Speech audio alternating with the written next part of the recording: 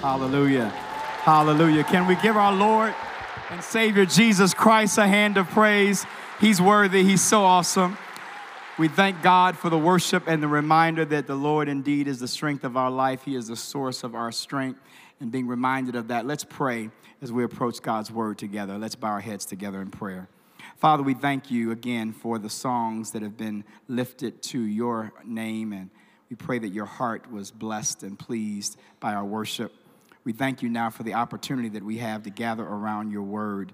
Your word is a lamp unto our feet. It's a light on our path.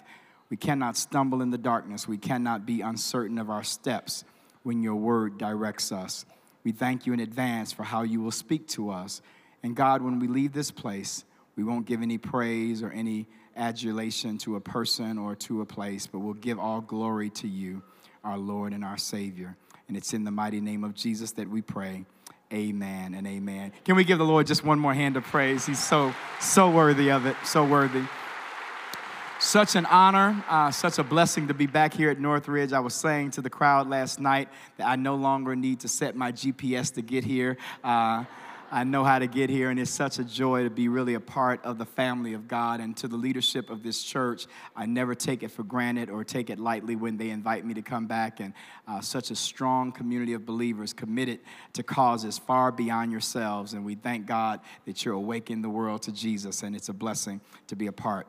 We're going to be in the New Testament, the book of 2 Corinthians chapter 4, 2 Corinthians chapter 4, beginning at verse 7. 2 Corinthians 4, beginning at verse 7.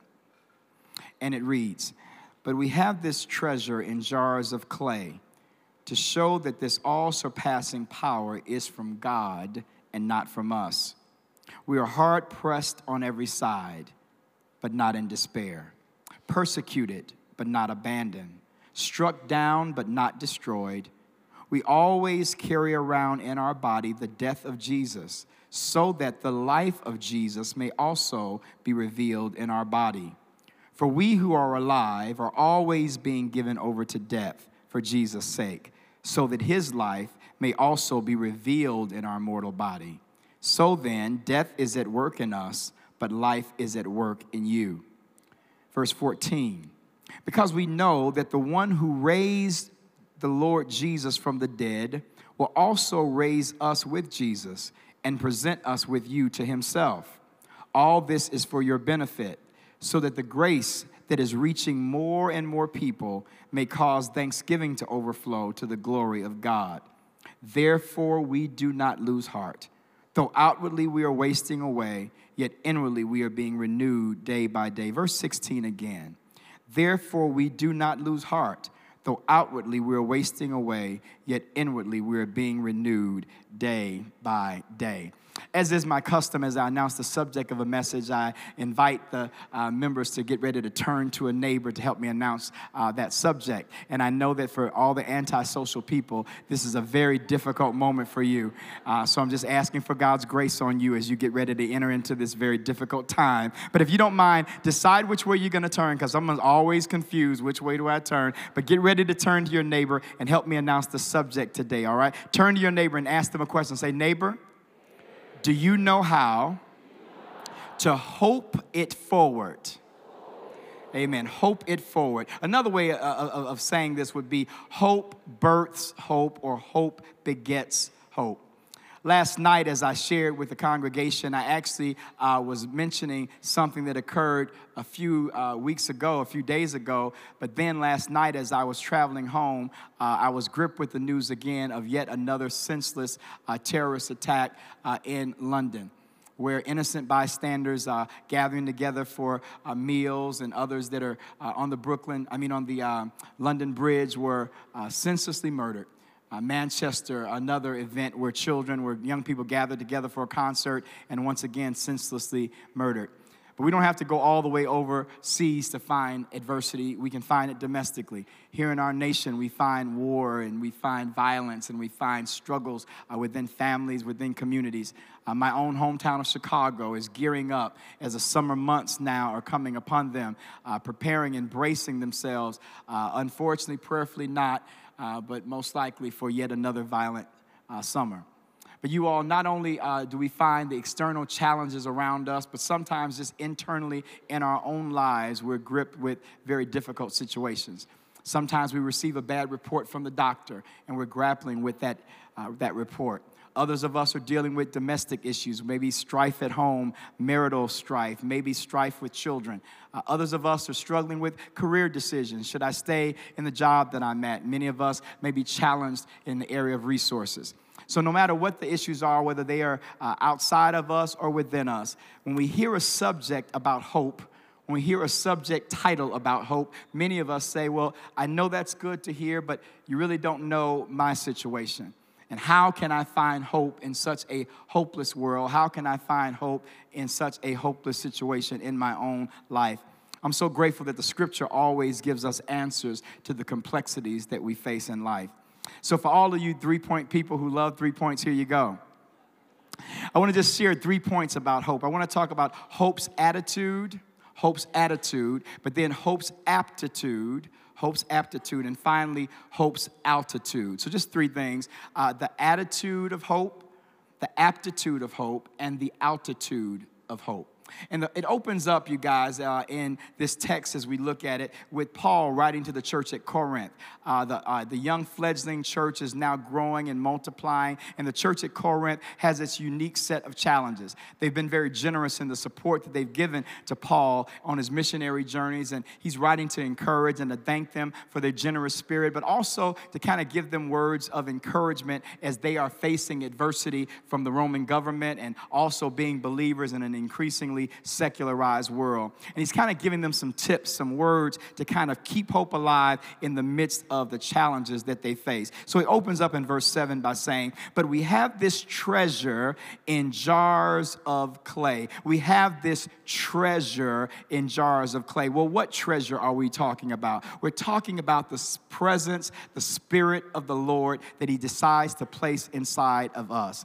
God, in his infinite wisdom, could have chosen you all to write the plan of salvation, the method for people to know him on the leaves of every tree. That every time a leaf would fall, no matter where it falls in the world, in the native language of all of those people, they could pick up a leaf and they could read about the plan of salvation. He could have chosen to do it. He's God. He could have chosen to write on the sun the plan of salvation. That every time the sun would rise in the east, no matter where people are in the world, they would look at the sun and they would find the plan of salvation. But instead of placing the treasure in those kind of vehicles, he decided to place the treasure, this amazing gift of God inside of us, inside of broken you and broken me. All of us are like clay. I believe that Jeremiah says that we're like clay in the hand of the potter. Oftentimes we're marred. Sometimes we're broken. Sometimes we are cracked in the hand of the potter. But yet he makes us into vessels of honor. I often say that God chooses to place these treasures in crackpots like you and like me. You all, it's amazing that God, who is so powerful, God, who is so amazing, would decide to place such a precious treasure inside of us. But could it be that God has done so that he might reveal that even though we're not worthy, even though we're not good, even though we don't have all the things that we need to have, he chooses to allow his goodness to shine through us? And the scripture says he does this, why? So that the all-surpassing power would be from God and not from us. He chooses to place these treasures in earthen vessels so that when the treasure shines through the vessel, everyone will know it's not the vessel that is doing it, it's the treasure that is doing it. Indeed, it's God that decides to place his nature inside of us, that when we end up doing things that we know are contrary to what we would normally do, we know it's not of us, but it's of the Lord. Many of us in this room, thank God that we're saved. Many of us in this room, if people had any idea who we were in our BC, before Christ days, they would be grateful for the gift of God inside of us. Many of you on your way here may have been driving and somebody cut you off and the old nature wanted to flip them the bird. But God's grace was on you, and he held your hand from doing that. Many of us, we have a flipped tongue. We can kind of, have that razor tongue that can say things that are hurtful or say things that are harmful. But the Lord holds our tongue. Many times, it is the Lord at work in us that causes us to do those things that we know that without him we could never do. This treasure has been placed in jars of clay so that the surpassing power of God and presence of God would be recognized to not be of us, but of him. Indeed, it's the Lord at work in us. And to God be the glory that he loves us enough to place his presence inside of us. Amen. Anybody grateful about that? But then he tells us, because he is inside of us, because he does dwell inside of us, that he gives us some assurances that should change the way we have our thinking and our attitude about life. He says this in verse 8, we are hard pressed on every side. Hard pressed on every side. I don't know about you, but there are times in my life, where it seems like every direction that I turn, there's trouble. When you wake up in the morning, sometimes when you reflect on the day before was filled with trouble. And as you're preparing for the day ahead looks like trouble. And then as you lean over next to you, the person in the bed, your wife, your spouse, your husband, they look like trouble. And then when you think about the kids down the hall, they're trouble. And you all, imagine you all living a life where no matter what angle you're looking at, it's filled with trouble. Many of you dealing with so many issues in every direction you turn, it seems to be overwhelming. And let me just say this, you all, as we're going through this message today, and I know how the enemy thinks and how the enemy strategizes. He will make you think that, well, Pastor, you don't know my situation. You don't know my circumstance. If you had any idea the depth of sorrow, the depth of pain, the depth of suffering that I'm dealing with, you would not be so flippant and kind of trivial in talking about the issues of my heart. And I want you to know that that's not what I'm doing. I'm not trivializing. I'm not minimizing the pain and maybe the genuine issues that you're dealing with. But I am reminding you that even though those issues are real and even though those mountains are high, we have a Savior and we have a God that is greater than the issues that you're dealing with. The Bible says this, that greater is God inside of you than the enemy that is in the world. And it doesn't matter that the issues are big. We have a God that is bigger. And he says that even when you find yourself perplexed on every side, here's the promise, here's the attitude that hope has. It says, pressed on every side, but guess what? Not crushed.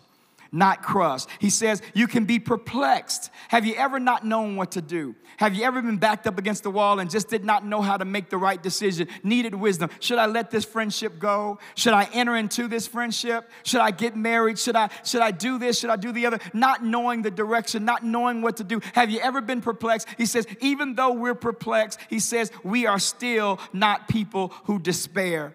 Listen, hear this promise, that the issues that we face internally, sometimes they're great, sometimes they're beyond us, but he reminds us that if he is inside of us, he gives us the ability to have the right attitude about those challenges.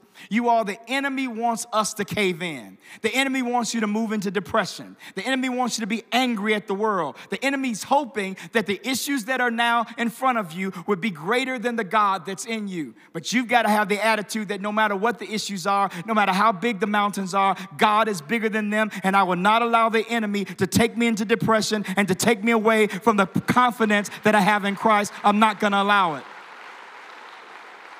And so you all, hope has an attitude that I'm not going to have the wrong perspective when the challenges of life internally face me.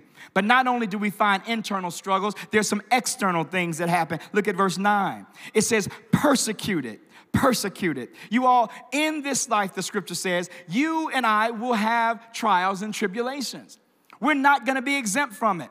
Many of us, I think, unfairly think that the moment that we accept Jesus, we're just going to kind of tiptoe through the tulips and everything's going to be a great day. And I'm not saying that God does not give us the ability to triumph. I'm not saying that God does not call us to victory. He does. But in this life, we will suffer. And I'm afraid many times, theologically, many people are building cases about living a life free of challenge, free of difficulty, free of persecution. But I wonder what kind of Bible are they reading? Because the Jesus that I follow, perfect, sinless, holy perfection, he was persecuted.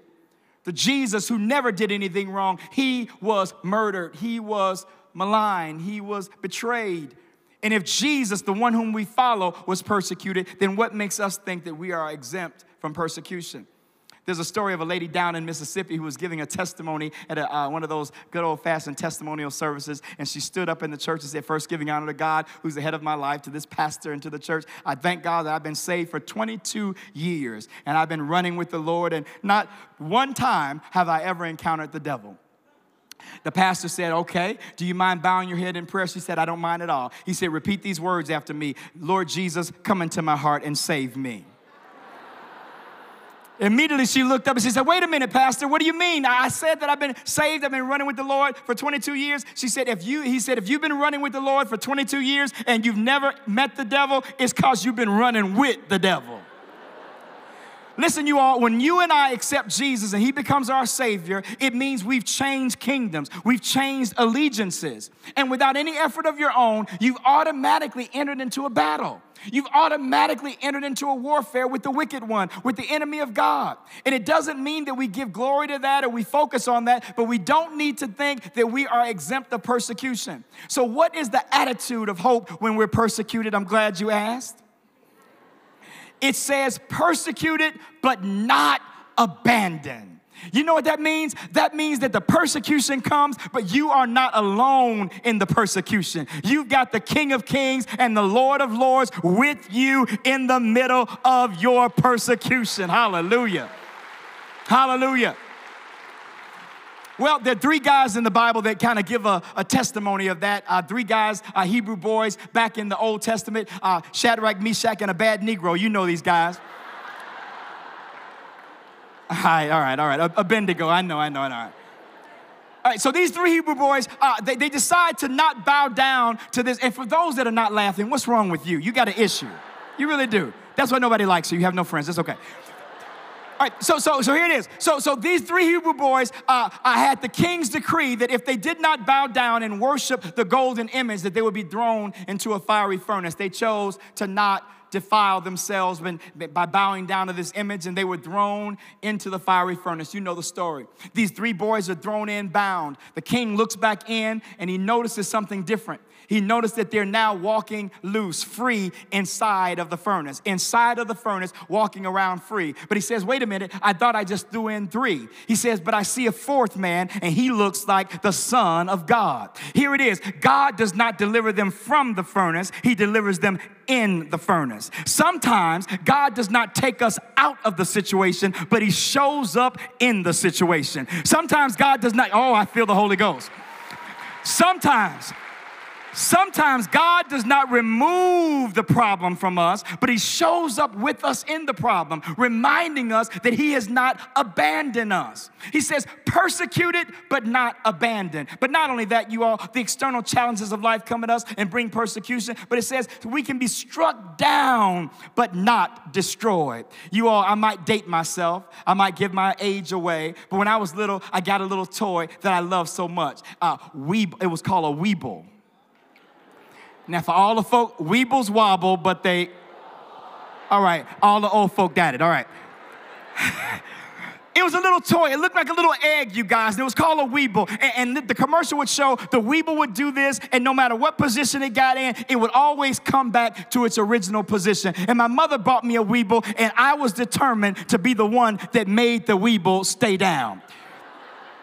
So I got the Weeble, you all, and I put my foot on top of the Weeble's head. And the Weeble stayed down. It stayed down while my foot was on the head. But the moment that I moved my foot, bam, the Weeble popped back up. I took the sofa and I put the sofa, I did, on top of the Weeble. And my mother came, she said, boy, what are you doing with that sofa? I said, Mama, I'm keeping the Weeble down. And the moment that I took the sofa off the Weeble popped back up again. I said, Mama, what is it about the Weeble? She said, baby, something is on the inside of the Weeble that regardless of how much you put it down, it keeps popping back up. Well, Northridge, I came to let you know you've got a God on the inside of you, and you might be struck down, but you are not destroyed. Oh, I feel the Holy Ghost in here. Hallelujah. Greater is God in you than the enemy that is in the world. And when you know that, it gives you an attitude to be able to rebound from any adversity, whether internal or external. He says the attitude of hope is that no matter what comes my way, I'm reminded of who's on the inside of me. And I'm able to then have the right perspective no matter what comes my way. But not only do we need to have the right attitude with hope, we need to understand the aptitude. How is it that hope works? What gives it the power to operate the way that it does? And that's found in verse 10. It says, we always carry around in our body the death of Jesus, so that the life of Jesus may also be revealed in our body. For we who are alive are always being given over to death. For we who are alive are always being given over to death for Jesus' sake. Why? So that his life may be revealed in us. Listen, you all, it's a theological principle that if we get it, it could change our lives forever. You and I were born in sin, born separated from God, and it's nothing that we did. It was what we kind of inherited from our spiritual foreparents. Adam and Eve, when they disobeyed God, that moment they were separated from God, and that separation continued unto this day. And the Bible says that every one of us was born and shaped in iniquity. And I know it's hard for us to believe that, and I don't believe that little children who are not at the age cognitively to understand, or maybe even adults who cognitively are not able to understand that God brings them judgment. I believe God's a fair and a just God. But the moment that children start getting kind of cognitively aware, have you noticed how bad they get? So my daughter, I just have one daughter. She's 25 now. But when my little baby girl was small, I told her, I said, Tiffany, don't go to the refrigerator. Ask mom and dad if you need something, because we don't want you to hurt yourself trying to go in the refrigerator getting. She said, okay, Dad. One day I come home and I see her face is just milk all over her mouth. I said, Tiffany, have you been to the refrigerator? No. I take her, I hold her up to the mirror. I said, what's on your face? Nothing. I said, Tiffany, there's milk on your face. She said, Mommy did it. Just a little liar, you know what I'm saying? Precious, pigtails, liar. You all, listen, all of us, listen, we don't have to teach our children to tell the truth, to lie. We have to teach them to tell the truth. Why? Because children, even in their innocence, the older they get, the more cognitive they become, the sin nature, the sin bent, as it does with all of us, begins to grow, and it grows and it matures. And for all of us who don't know Christ, unless we find something to stop that sin nature, we're all going to be judged because of it. The Bible says the wages of sin is death. The wages of sin, the penalty of sin is death. You and I, every last one of us in this place, we deserve death. Have you ever heard the 10 Commandments? They were not 10 suggestions.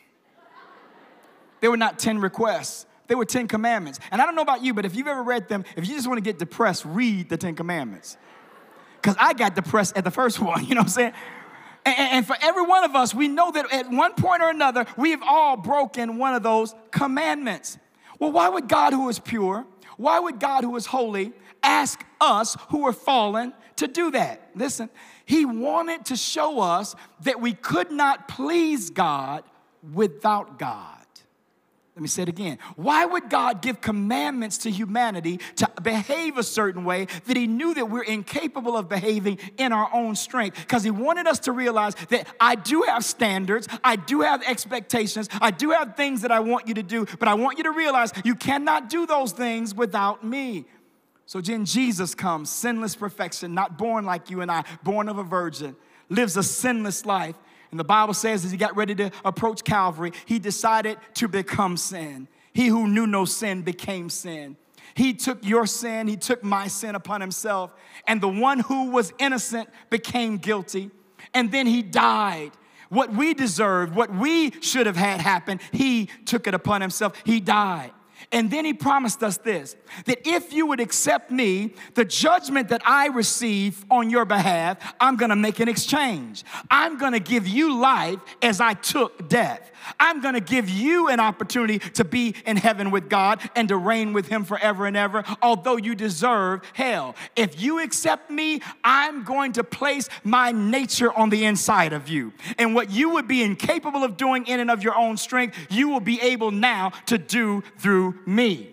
which means then we are now able to do what God asks. We're now able to operate in the right way, not by our own will, not by our own strength, but by the greater one who lives on the inside of us. So what happens is this: Jesus comes on the inside of us, giving us the aptitude or the ability to have hope when everything seems hopeless. I will never forget a lady by the name of Diana Moffat. She was in our youth church, and she was one of our youth workers when I was youth pastor in Chicago. And I'll never forget this day. It is stamped in my head. She had just lost her job. She had just lost the only source of income that she had. And she came into the church, and she said, "Praise God." I said, "What is it, Miss Moffat?" "I lost my job. Hallelujah. Glory to God. I have no income at all." I'm like, "There's medication for you, I'm sure." I had no idea why she was. I said, "Miss Moffat, you just lost your job. You have no income. Why are you excited?" And she looked at me almost with sympathy. "Oh, Pastor, you don't understand, obviously. You don't understand that when God shuts one door, he's getting ready to open another door. You don't understand that my source was not the job, but God is my source." Oh, y'all don't hear what I'm saying to you.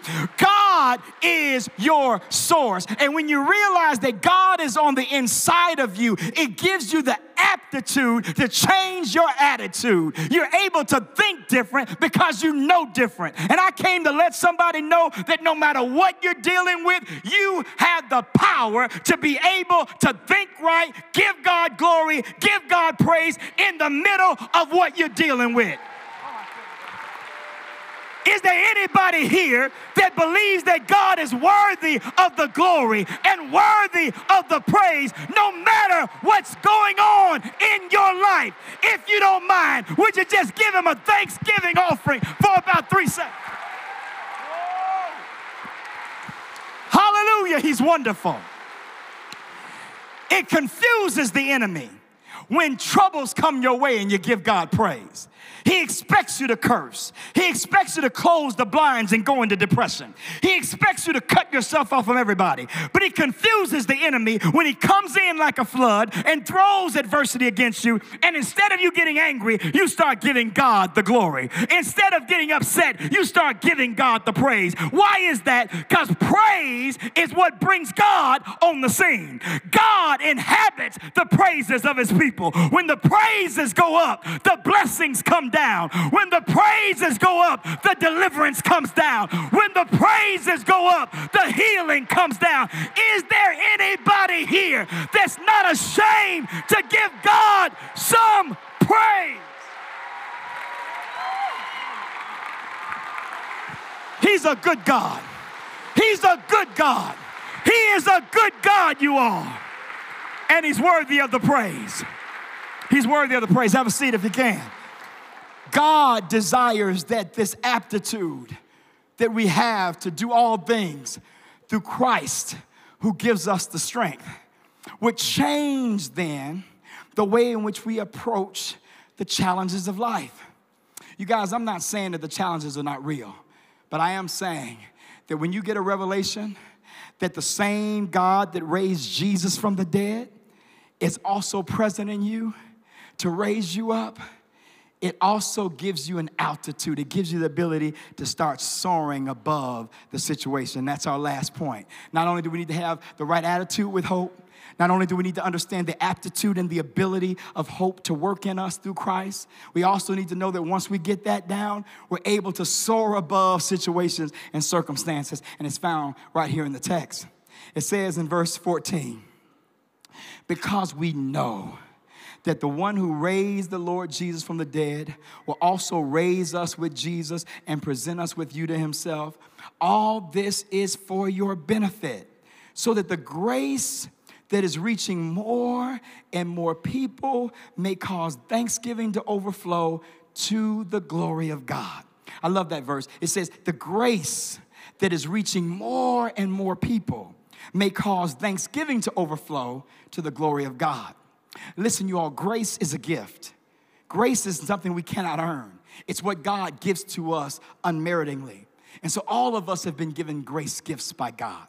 And many of us, you all, because we are so used to pain and so used to rejection and so used to difficulty, listen, we kind of live our lives like this. Well, God has blessed me and God has done some things in my life, but I know the pain of what people do. I know the pain of discouragement. I know the pain of betrayal, so I'm going to kind of protect myself.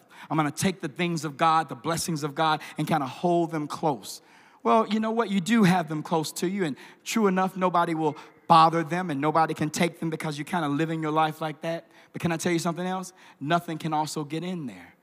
You might live your life like that, and you might be living a protected life, a safe life, but it's not a full life. God calls us to live our lives open-handed, so that as we are doing this, as we're allowing the grace gifts to flow out of us, listen, to realize that I've been given to give. I've been given grace to give grace. I've been healed to help heal. I've been delivered to help deliver. I've been set free to help someone else be set free. And that knowledge of the grace gift of God enables someone else to be helped. And could it be that God has allowed you to be blessed the way that you are, so that blessing would not just be contained in your own space, in your own life, but that you would be a conduit for the blessing of God to the world? And the Bible says that when you do that, allow the blessing to go beyond you, it results in praise to God. Look what it says in the text. It says that when you allow the grace that is reaching more people, it causes thanksgiving to overflow to the glory of God. That means that God gets the glory when we choose to live our lives open-handed before him. That means that the gift that you have is not for you, but it is for him. You guys, I keep giving away my childhood life, but I also enjoy Batman, not the new Dark Knight guy, but the that one.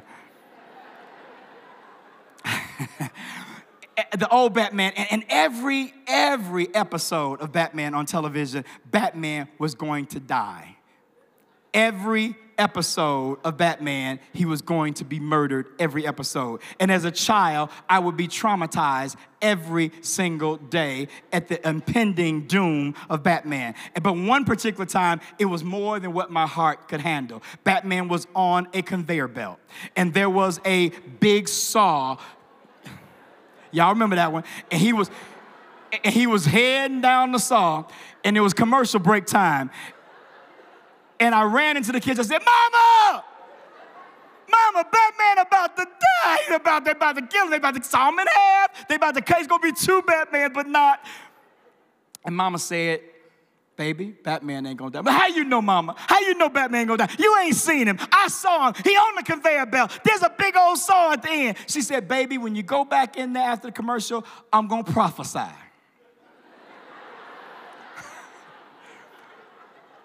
Batman is not going to die. I said, how you know? She said, what's the name of the show? Batman. Exactly. Baby, Batman can't die because he the title of the show. It ain't going to be Robin. It ain't going to be the butler guy. It ain't going to be Commissioner. It's going to be Batman. Baby, just go back in there. And I went back in there. I wiped the tears from my eye. I sat down, and I saw it was getting close. Lo and behold, Batman reaches into his trusty utility belt and pulls out a turn the saw into icicle spray. And he sprays the saw cracks open, he gets out of the thing, Batman is safe. In another episode, a big old shark was on his leg, and he had some shark repellent spray in the same belt. And I realized that if Batman can reach into his belt and pull out an answer for his situation, I got a belt that I can reach into called the Word of the Living. Oh, God.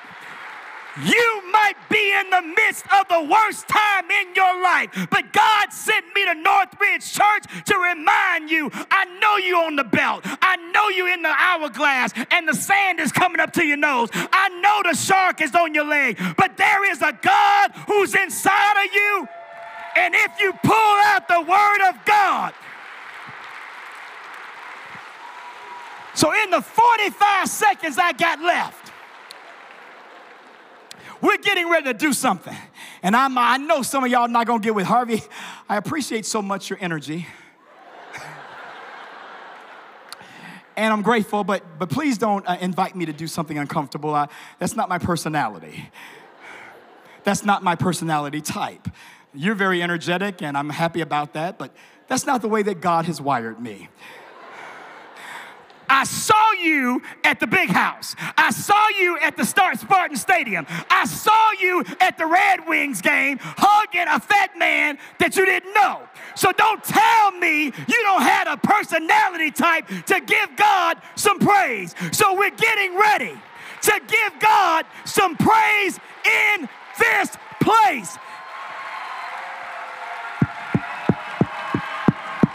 Let the redeemed of the Lord, let the redeemed of the Lord say so. Give God some praise.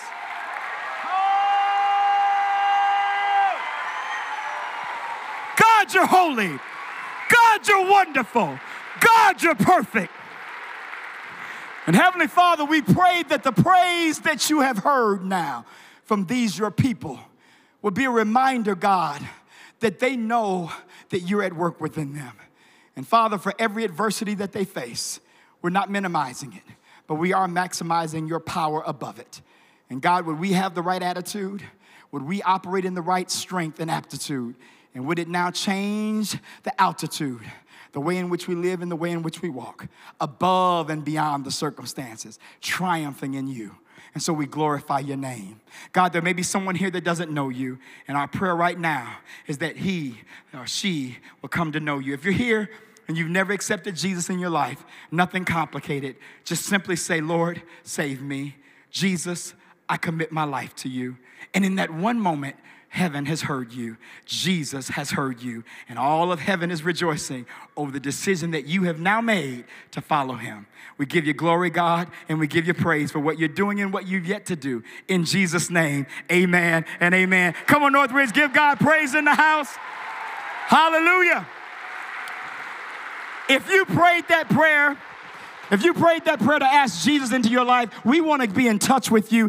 In the bulletin, there's just a little information packet here. Just tear it off. If you prayed that prayer to ask Jesus into your life, please drop that outside of any of the containers, right outside of guest services. We want to get back with you so that we can pray with you. Northridge, hope it forward. Don't let the enemy discourage you. Jesus is greater than the problem. God bless you, and God keep you.